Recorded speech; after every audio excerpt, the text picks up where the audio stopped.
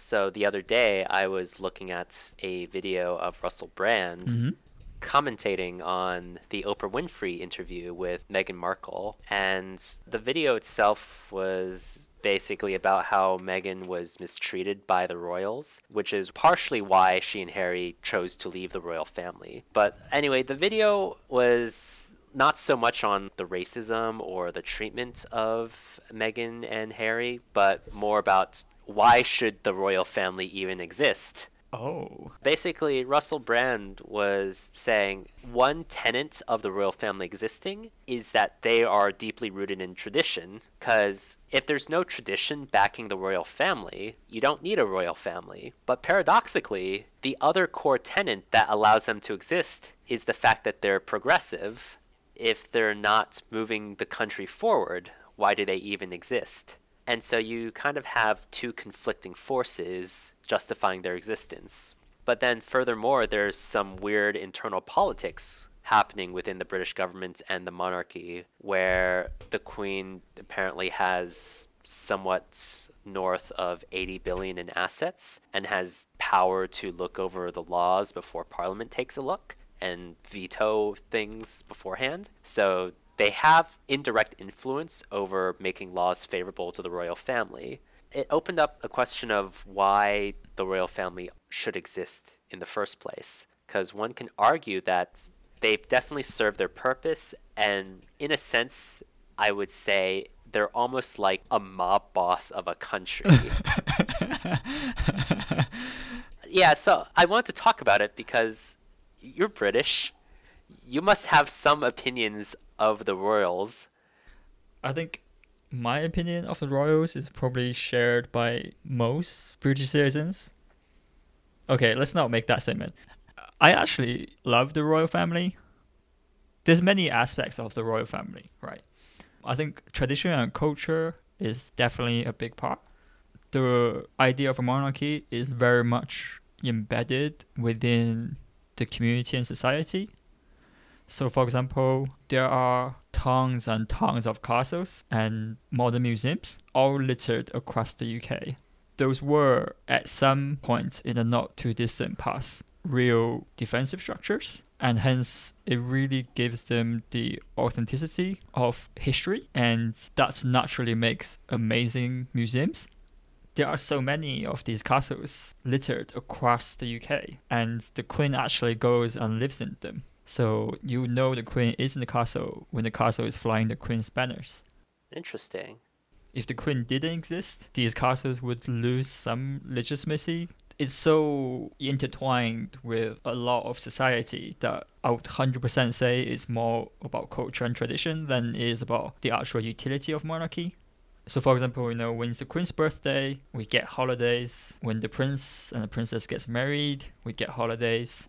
It's perhaps not too far from the whole GME thing, which is to have a real sense of community. There's always this common ground that you guys can talk about. But the other thing I do want to say is that I actually do think the royal family is net positive for the economy too. We do have to pay for the living expenditure, right? The British taxpayer have to pay for the royal families, the Buckingham Palace, the securities, and the cadets to protect them. I do, however, suspect that as a family, they generate way more money from tourism alone than they spend. So, like, what are the typical things that people do when they visit London, right? They go into one of those red telephone boxes. That's very stereotypical. They take a bus to Tower London and they go and see the Queen. And I honestly think that tourism is so stimulating to the economy and so much local businesses that overall, the purely economical effect of the royal family is net positive. But then how does COVID change this? That throws the tourism concept out the window. I have to say that's not a situation I have thought about. I really hope COVID is not a thing that will stay with us for a sustained period of time, even though it doesn't look like it now. I guess the thing that I'm still struggling to grasp is to what extent is it okay to have a somewhat independent organization have subtle political power and that much capital within the British government? You have this very unique power, And in exchange, the royal family gives tourism and culture to the place. But I don't know if that's an ethical trade.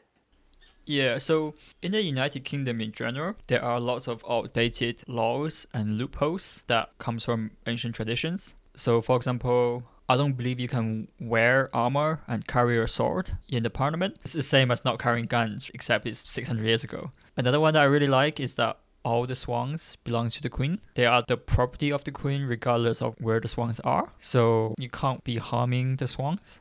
Another weird tradition was when I was naturalized in the UK.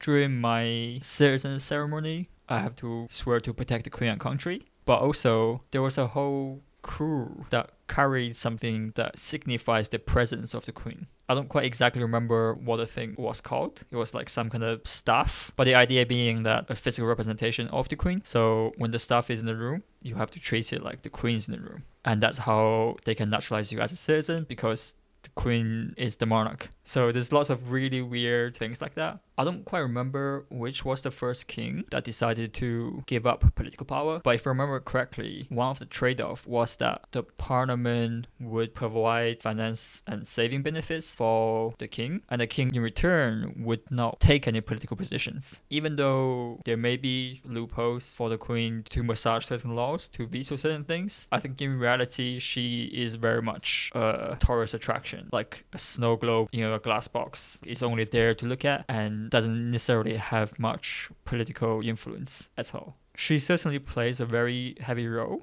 when it comes to motivating the population. So for example, I know that during Second World War, it's quite frequent for the king to give speech about the situation on the war and to ensure the spirit of the British people stay strong and stay positive. Similarly, the queen gives a speech every Christmas about the situations for the year and how we should approach the next year. And I imagine that a similar speech was given during COVID.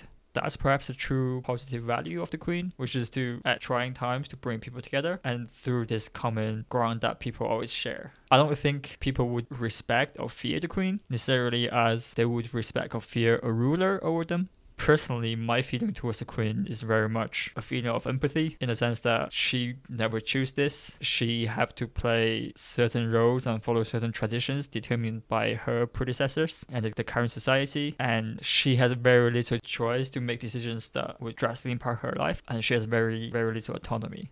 Yeah, you do raise a good point about being able to unite a country. I do actually think that's a pretty unique advantage of having some sort of figurehead. You can see in the United States in recent times, the people are not particularly united. If there's some emergency or if there's some war that comes up, I imagine the United States would have some internal struggles around what the country should be doing. I suppose in a sense, it is good for a country if the people are all on the same page. What are the difference between the Queen's speech and a speech given by the president? The difference is half the people did not vote for a president, or did not vote for the current sitting president. Right, but no one voted for the Queen. That is true, but no one voted against the Queen because there was no vote to be made. In my opinion, the key difference is this, and it's exactly what you said. As a president of a leading party, you are only representing those who voted for you. The Queen spends a lot of energy to remain impartial with respect to the current political party. The impartialness really gives credibility and authenticity to her words. She's not partial to the Conservatives because the Conservatives may not be the next party in power. She's not partial to Labour because, the same thing applies. She makes no real political decisions. So when she voices her concerns, it's usually a direction that's unanimous throughout the entire country. Interesting, I see. As a summary from you, you like the royals and you think that they are a core part of British society? I would say so. Obviously, I'm not the biggest fan of the royals in the same sense that I'm not the biggest fan of anything. But given the choice of removing the royals and giving the money back to the British taxpayers, as a British taxpayer, I'm happy to pay £2 every month or so to make sure that they're still an integral part of the British society. Cool. Thanks for sharing.